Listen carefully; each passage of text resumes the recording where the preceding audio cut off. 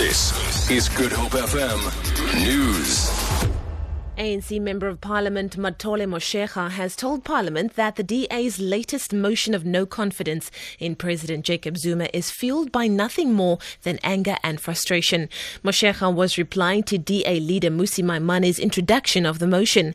Motshekga says the DA has a lot to learn about South Africa's constitutional democracy. Honorable Pastor Maimane, the New Testament says, only the truth will save you. Please tell the truth, because the noise that you made here has to do with your anger and frustration at the achievement of the African National Congress. The mother of a 10-day-old baby snatched from Worcester Hospital, Juanita Miller, says they are angry and want answers from the 17-year-old accused arrested in connection with the crime.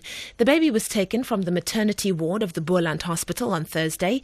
2 suspects were arrested, but one has since been released due to insufficient evidence. The accused appeared in court in camera as she is a minor, and the case was postponed to the 24th of March for further investigation. Baby Sergio Stradom was safely returned to his parents on Sunday, Miller explains. I'm still hurt.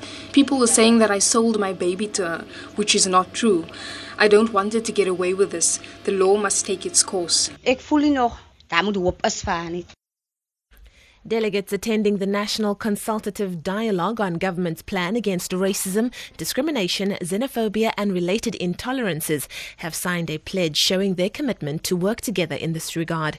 A 2-day gathering in Cape Town is marking the beginning of a public consultation process that will take place in all provinces. This after Cabinet approved a draft action plan in December last year.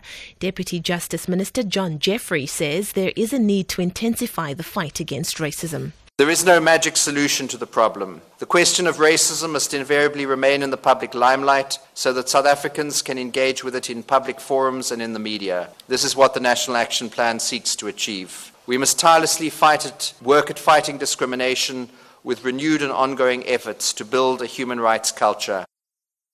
The City of Cape Town has appealed to Cape Townians to continue saving water. The Cape Town leg of Operation Hydrate was launched today. During the 22-day-long campaign, the Desmond and Leah Tutu Legacy Foundation headquarters in Cape Town will be the drop-off point for water donations. Thousands of litres of water have so far been donated by local companies and members of the public. Cape Town Mayor Patricia de Lille. You can only save water when you have water. When we don't have water, you can't run a campaign then to save water. But also appeal to Cape Townians to make their contribution towards this Operation Hydrate so that we can help our brothers and sisters in other provinces, through Ubuntu, to also give to assist them. And finally, the rand is trading at 15 rand 71 to the dollar, 21 rand 95 to pound sterling, and 17 rand 8 to the euro. Gold is trading at $1,240 an ounce, and the price of Brent crude oil is $36.80 a barrel. For Good Hope FM News, I'm Leanne Williams.